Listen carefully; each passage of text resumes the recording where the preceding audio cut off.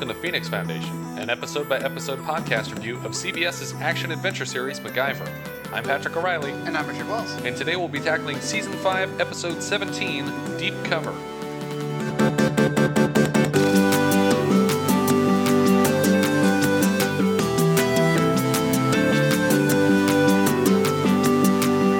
The original air date for this episode was February 26th, 1990. This is the 100th episode of MacGyver. Woo! We've recorded 100 MacGyver review podcasts. Wow. And this is where the show went into super syndication and got a significant amount of money. So they're probably really celebrating this one.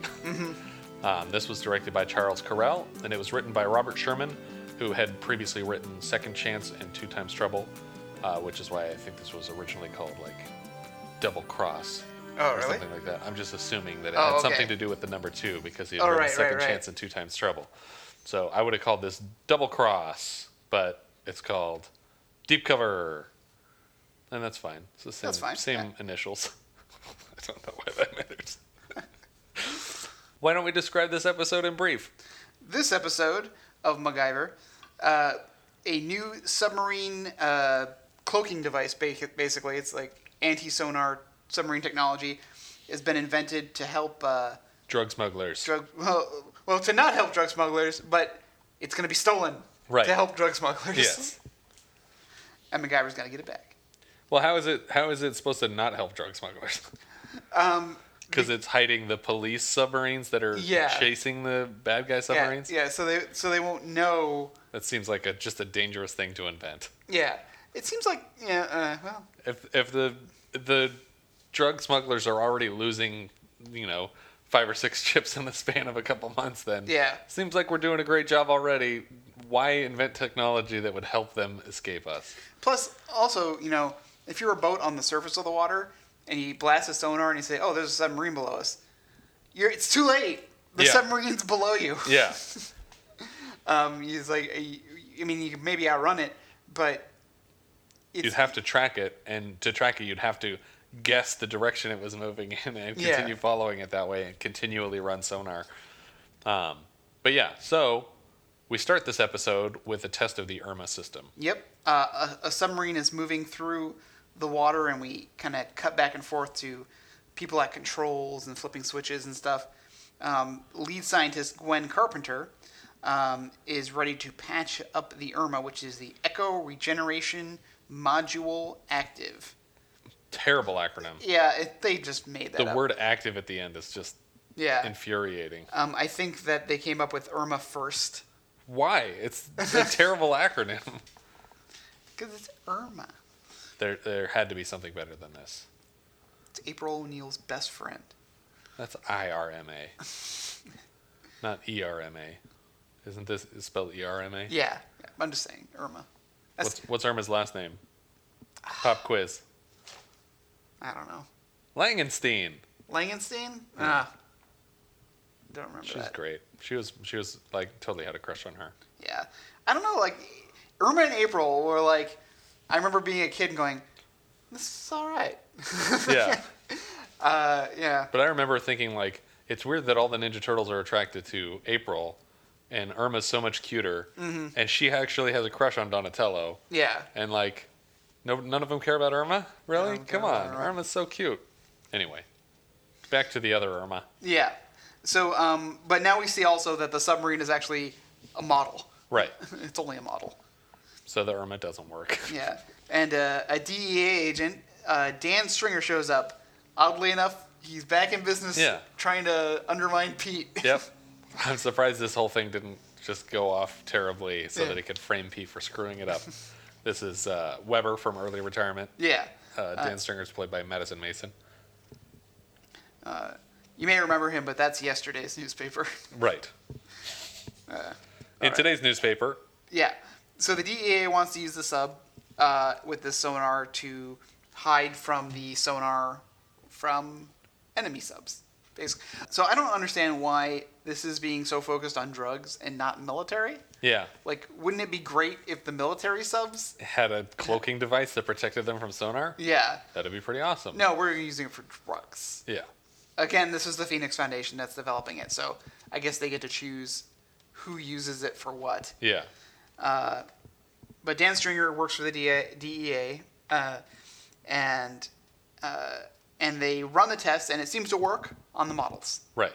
It doesn't. They haven't yet done a full open water test yet, but that's the next step. And Stringer is in charge of basically setting up ships with sonar and bringing in a military sub to run the test. Right.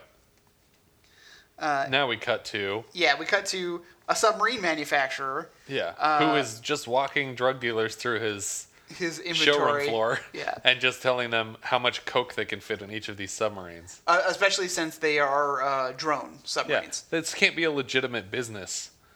Like they're acting as though, oh, this is just a thing that we sell, but you guys could use it for drugs, and it's like, no one else would need this. Only drug dealers would need a drone submarine. Yeah, I mean, we're not frigging James Cameron going down to explore the Titanic or anything. Yeah. And a lot of these submarines are the kind that you lay down in, like you have to lay down head first, looking that freaks me out, man. Yeah, but these ones don't even have room for a person because, like you said, they're drones. So the point is that they can hold even more cocaine. Yeah, 200 pounds more. Eventually, we'll all be Google sub-droning our coke around. Yeah. Even I down the can't wait streets. for that. Yeah. Street Shark style. It's going to be so much more convenient when my coke sub can drive itself. So yeah, Landis is showing Mr. Sanchez his inventory, and basically Landis is saying, I can also equip this sub with sonar cloaking device. Right. But Sanchez doesn't believe such technology exists, and he wants proof. He wants a demonstration. We got a lot of characters in this episode. So we have Nick Landis, who's the submarine salesman, right, and Joe Banneker, who works for Landis, as well as a man named Donnelly, who's just kind of in the background for this part. He's played by Bill Croft, who is the guy that played Max in The Odd Triple. Yeah. So Pete confirms that there is a Navy demonstration set up from Dan Stringer. Immediately, we're supposed to suspect Stringer. Right. Because Landis says... he's been a bad guy before. Yeah, he's been a bad guy before, and as soon as Landis says, we'll prepare a demonstration for you tomorrow, Pete says, all right, Stringer, confirmed for demonstration tomorrow. It's like, oh, man, this guy, he's in on it again. Yeah. Pete, why do you keep letting your guard down? They pack up for the night, Gwen heads out on a date. And who is she dating? Mr. Landis. Right. And she's basically telling him everything. Yeah. Like, oh man, this new Irma thing is going to be so great. Submarines won't be able to be detected. I know you work in submarines, so you must be fascinated by this. She also brings up her dead husband, which I thought was a real mood killer. Yeah. But I'd be concerned for Landis if he wasn't in this for the Irma, not for her. So he's a jerk anyway. Yeah. And so the next day, the Irma is being packed up and being ready to send out to the test sub. Yeah. And we just see basically Donnelly aiming a gun and blow out the tires, and it's just immediately cut. We never see the robbery. Yeah. Basically, everyone just kind of gets together, and Pete tells them that the Irma's just been stolen. Right. It's very anticlimactic at least for this scene.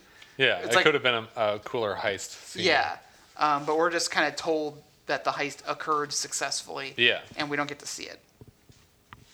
So Landis is eagerly awaiting the arrival of the Irma unit, but only Donnelly shows up. Banneker apparently got arrested. Nabbed. Yeah. And so Stringer comes in with Pete with the file on Banneker, and says that not only is he guilty of stealing the Irma, but he's also a professional hacker. Yeah. And Pete tells Stringer that in order to use the Irma, you have to get past 2 levels of security. One, you need an operations disk to make it work, but then there's a password that you would need to crack. Right. So Mac decides that they'll need a replacement hacker, and who better to be the replacement hacker than our good friend Dexter Fillmore. We get his last name in this episode. He's Dexter Douglas, Nerd Computer Race. That's Freakazoid. Yeah, I was waiting. I'll just say it. If you're going to say it, or I'll say it. Freakazy. Freakazoo. So we cut to Banneker in the holding cell where MacGyver is once again dressed as Dexter, is thrown in, and he's doing his like really loud, complainy Dexter voice. I don't want to be in here, guys. Oh, what am I doing? Oh, I gotta get out of here. And immediately Banneker luckily happens to have today's newspaper. Right. That has an article about Dexter Fillmore being arrested. And so Banneker... It's like, hey, are you this hacker? And yeah, so they have like their kind of like buddy-buddy moment because Dexter realizes that Banneker is also a hacker and then remembers him from this big heist in Switzerland. Right. So Banneker is like... This reminds me of that scene in Office Space where he's like, that sounds familiar. Yeah. They did it in Superman 3. Also, a bunch of hackers tried it and got arrested. Landis is trying to figure out his next move, and he realizes that he needs Gwen, so he tells her to come down to the factory. Because Gwen has apparently been like desperately trying to call him. Yeah. Because she's already suspicious that he might be involved. Right. Because he was the only other person who knew that the Irma was being shipped out. Right. And the actress playing Gwen here, by the way, is Rosemary Dunsmore. Who Yeah. I have not watched any of it, but apparently she plays Professor Susan Duncan on Orphan Black. Yeah, I haven't watched. I have like the first season. I haven't watched it yet. I need to sit down and watch it. I hear it's really good. But I knew her as from Total Recall. Oh, okay. She is the scientist who's putting Arnold in the machine at Recall. Oh, really? Okay. Yeah, so she's you're slipping away for a little hanky-panky. I love all her scenes because she's so great. She's one of my favorite moments of that part. It's like you, because the guy who runs the company is like, he's just acting out the secret agent portion of his memory. Like, well, that's not possible. Why? Because I haven't implanted it yet. And she slaps her assistant. Yeah. She's so great in those scenes. But she's already suspect of Landis being involved. Yeah. But she just wants... She's trying to follow her heart on this. So Dexter and Banneker make a deal that Banneker's lawyer will get him out if he agrees to do the job that he was hired to do. Right. So now Gwen arrives at the factory and sees that, indeed, Landis has stole the Irma unit. Yeah. But he's trying to convince her that he's being used. Yeah. And that he initially was part of the theft, but now he fell in love with her. Yeah, he's turning it into like a she's all that situation. Yeah, like, yeah. No. It started as a kooky bet between me and these drug dealers. Mm-hmm. But now I really love you. And she's still willing to believe him Yeah. because she thinks he's being forced to do this at gunpoint against his will. And so if she really loves him, she'll help him. Or else these people will kill him. Yeah.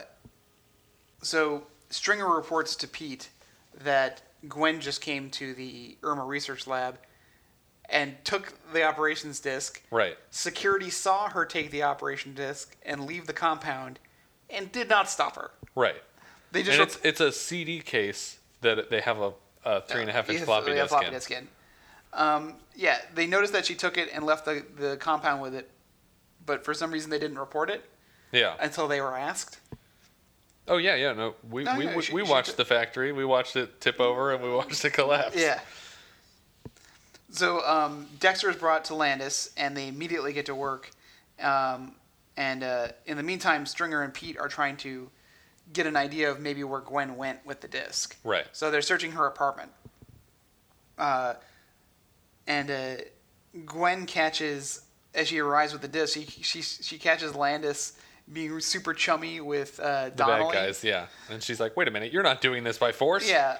And then she spots Dexter, and she accidentally lets it slip that it's MacGyver. Yeah. She's like, MacGyver? And he's like, wait, MacGyver, your friend from the Phoenix Foundation? This is him? And she's like, no, I made a mistake. I think the lady made a mistake. You both made a mistake. And now they're both, like, in trouble. So we didn't get as much Dexter action as we would have liked. Yeah. He should have just stayed in character for the rest of the episode. Yeah, I did like his explanation of, like, what if the password was a word. It's like, well, most words in the English language are on average about 5 letters, 26 characters. No, it's 12 letters, like maximum of 12 letters. Yeah. So Dexter kind of casually explains how long it would take to run through all the permutations of how many different possible Yeah. word combinations there would be. But he's also assuming that the password is one word. Yeah. But he says, like, oh, the average word in the English language is this many letters times 26, or to the 26th power based on all the different letters. That leaves 5 quadrillion or whatever. Yeah, he says it would take like 6 months. Yeah, a couple months. To run through them all. And he's like, the test is tomorrow. I was like, I know shortcuts. He's like, yeah. He says, I'll double your money. Yeah. I know some shortcuts. So now. Let me just try admin. Oh, I'm in. Yeah, there it is. I saw her enter it in. It's asterisk, asterisk, asterisk. I can't remember if it was 3 or 4, but it's going to take us at least 2 minutes to try both. So Pete and Stringer are getting closer. They find a good lead that would lead them to Nick. Yeah. Because they find like a lot of love letters written from Gwen to Nick and Nick to Gwen. Yeah. So Pete is going to go check out the submarine dealership where he works, and Stringer's going to go and check out Nick's apartment from where the address was. Yeah, what are the chances that this guy working at the submarine dealership stole their submarine cloaking device? I don't know. It's a stretch. You need proof, Pat. That's how this works. All right. So Landis loads MacGyver into a mini sub, oddly enough, into a heated water tank. Yeah. I was trying to find out what the purpose of putting a submarine in a heated water tank would be, except to maybe expand the metal to look for leaks. Yeah, because otherwise it would be in ice cold water, so it would contract. Yeah, so for use it would be in the ocean. Yeah, and I don't know if maybe if it was just for the set purposes that they had the water heated. Yeah. Because I couldn't find anything about heated water tanks for submarines. I couldn't find anything. Yeah. But listeners, if you know anything about why they might do that, but it seemed like maybe it was only just done because MacGyver was, Richard Dean Anderson was going to be in this water. Yeah. And they had to have it heated, and so it was going to be steamy. So they had to explain why. Yeah. I'm not sure. So they throw MacGyver on the submarine, and they start lowering it in, and immediately the submarine starts leaking because it's full of holes. Yeah. These are crappy submarines. Yeah. No wonder his business is failing, and he has to switch to drugs. Yeah. So, Gwen agrees, as long as you don't drown MacGyver, I'll help you. So, with her on board, he decides to drown MacGyver. Yeah. As always. Who said these screen doors were a bad idea? So, MacGyver is looking for his escape route, and luckily inside there's a tank of pure oxygen. Right. Which he's used this exact same technique previously when he was locked in the front of a boat that they tried to sink. Yeah. And he found an oxygen tank in there. Yeah, but in that one, he used the oxygen Was that tank Pirates? Yeah. Yeah. But in that one, he used the oxygen tank as a missile to bust the door. In this one, he's actually filling the void space with oxygen gas, which he intends to ignite and explode. Yeah. Because for those of you who don't know, oxygen is extremely combustible. Yep. That's why fire doesn't go out Yeah. when it's in oxygen. And that's why they use liquid oxygen to launch rockets. Yeah. So Pete arrives at the site and just starts looking around. Meanwhile, MacGyver has rigged a flare gun on a string to ignite the oxygen. But, of course, there's a moment where it comes loose. So MacGyver is forced to come up and fix it. But he takes a big gulp of air when he comes up. Yeah. And I was like, ooh, that's probably not good for you. Yeah. Because, as we know from Fight Club, inhaling pure oxygen. Yeah, Calm as Hindu cows. Getting too much oxygen in your system can make you euphoric, dizzy, and can lead to lack of consciousness. Yeah. So I was like, oh, God, I hope he doesn't pass out. But I think it was really quick. But still, it's all oxygen. It's an all-oxygen environment. Did you hear that oxygen bar down the street finally closed? Oh, really? They were out of their element.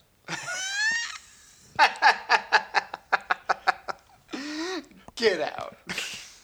Well, I live here. Oh, man.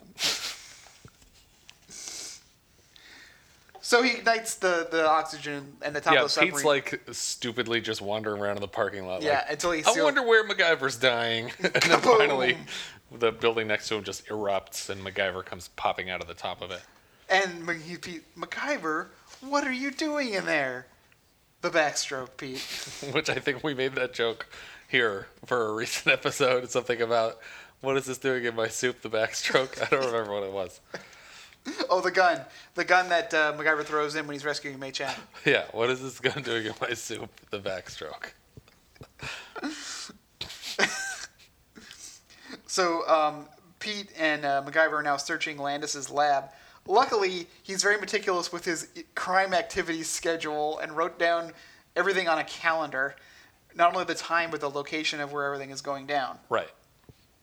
Remember, if you ever want to run a criminal empire, it's important to keep solid records of everything you do. Yeah. It's like that GPS that had all the drug dealing locations in what was that? Was that in? Oh, it was in Fast Five. Oh yeah. Where they find that guy's GPS and it has every single dealer's address in it because he saves them all. It's like, I don't even save the addresses in my GPS. So on board Landis's boat, Landis sits Gwen down with Sanchez to have him talk about the device. Yeah. So Gwen is just playing up the fact that the machine doesn't work.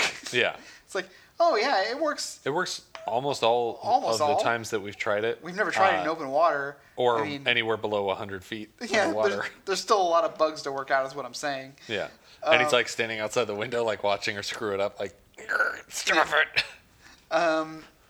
Max sneaks on board the boat and he gives Gwen like a signal that he's on board just so she can be ready for whatever happens. Right. I love what Mac does here is that he grabs an inflatable life raft and just walks in on the conversations like, "Hey guys, Landis wanted you to check this out." And he just pulls the cord on it and it just starts self-inflating and just smashes everybody against the walls. But luckily he gets Gwen out. Yeah. And then he they're hiding from another crewman, which he throws a life vest on so his arms are stuck and then just punches him out. Yeah. Meanwhile, Gwen has snuck off to take out Landis herself. Yeah. She wants vengeance.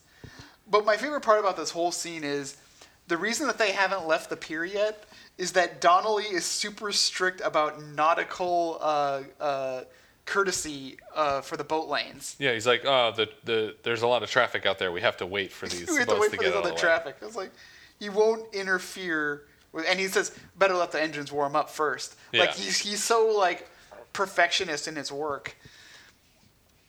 So as they start to pull out, Mac tosses a rope around one of the moorings, which I think one of the moorings probably would have given. Yeah, the way it was pulling on this thing, it would have just torn it off. I mean, these moorings are really meant to hold the boat in place. Keep it from floating away, not moving away under the power of an engine. Yeah. So as he comes back out, Donnelly comes out to check out with the rope that's holding him down. Who is Crocker in this episode? Crocker, I think, must be one of the other henchmen, because there's the guy that he knocks out on the boat, and there's also a guy who's operating a crane, and they call the crane operator by name. Okay. And obviously the crane operator has no problem killing a man. Yeah. Because that guy is played by Scott J. Attia, who was Mr. Greggs in Halloween Nights. Oh, okay. But it's such a small character in this episode. Yeah, so MacGyver slips a winch hook onto the back of Donnelly's belt and then winches him up, much like Wish Child. Yeah. Where he winches up a guy. He's just hanging stupidly from the sky, doesn't say anything to James Hong about what's going on. So Landis just immediately starts opening fire at MacGyver, and MacGyver is cringing and hiding from these bullets that are just barely missing him. Yeah. Until Gwen manages to sneak up on him with a pipe, hits him, probably killing him with the impact, but then he still falls down onto the boat deck. Yeah.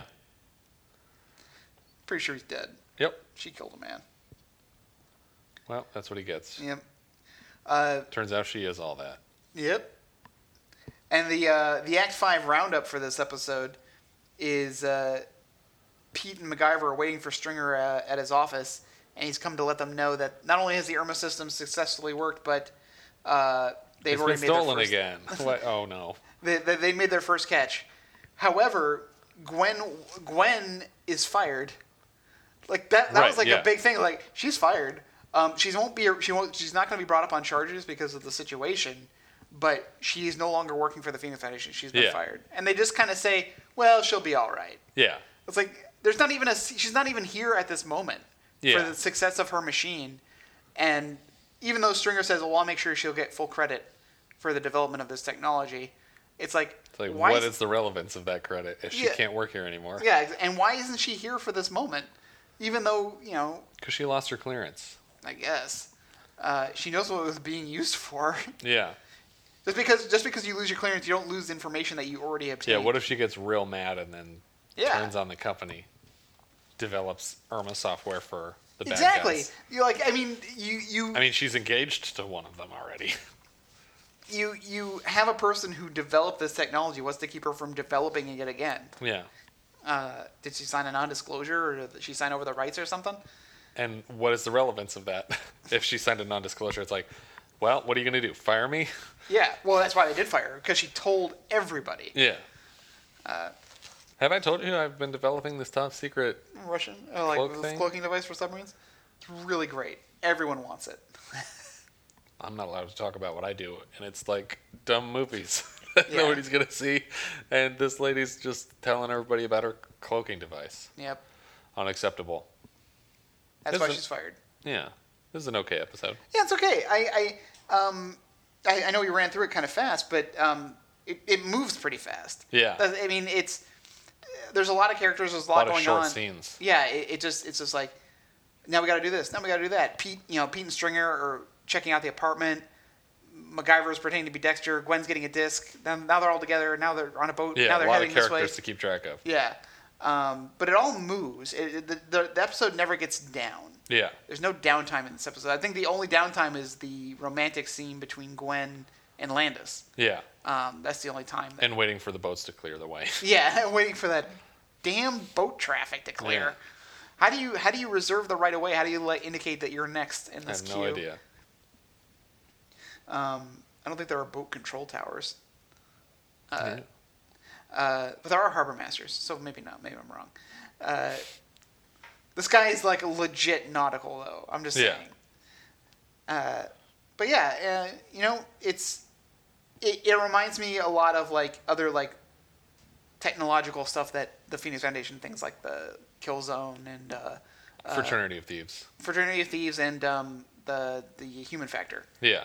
Just It's like- a lot like Fraternity of Thieves because it's technology that's supposed to be used for surveillance and someone who was very close to a member of the team keeping it secure accidentally released Releasing it it. to the bad guys. Pete didn't get fired. Yeah. That's true. Why didn't Pete get in trouble for that? If she's getting fired for her fiance stealing it, Yeah, then why isn't Pete fired for his son stealing his son it? stealing it. That's sexism in the workplace for you. Yep. Also, Pete would be in charge of firing himself. He has to step down. We've still- covered this before. Somewhere in his contract, Yep. it says he's unfireable. Weber has to take over. Yeah. All right. I think that's about it for this one. Yeah, that's a good one. If you have any thoughts you'd like to share with us, you can find us on Twitter at Opening Gambit. You can find us at facebook.com/Phoenix Foundation Podcast or our website, phoenixfoundationpodcast.com. And if you're digging the show, feel free to review us on iTunes. Tune in next week. We're going to be reviewing Season 5, Episode 18, The Lost Amadeus. Which is Amadeus. a weird episode. It's weird, but I like it, and so I can't wait to talk about it. All right. Here we go. Thank you for listening. Thanks.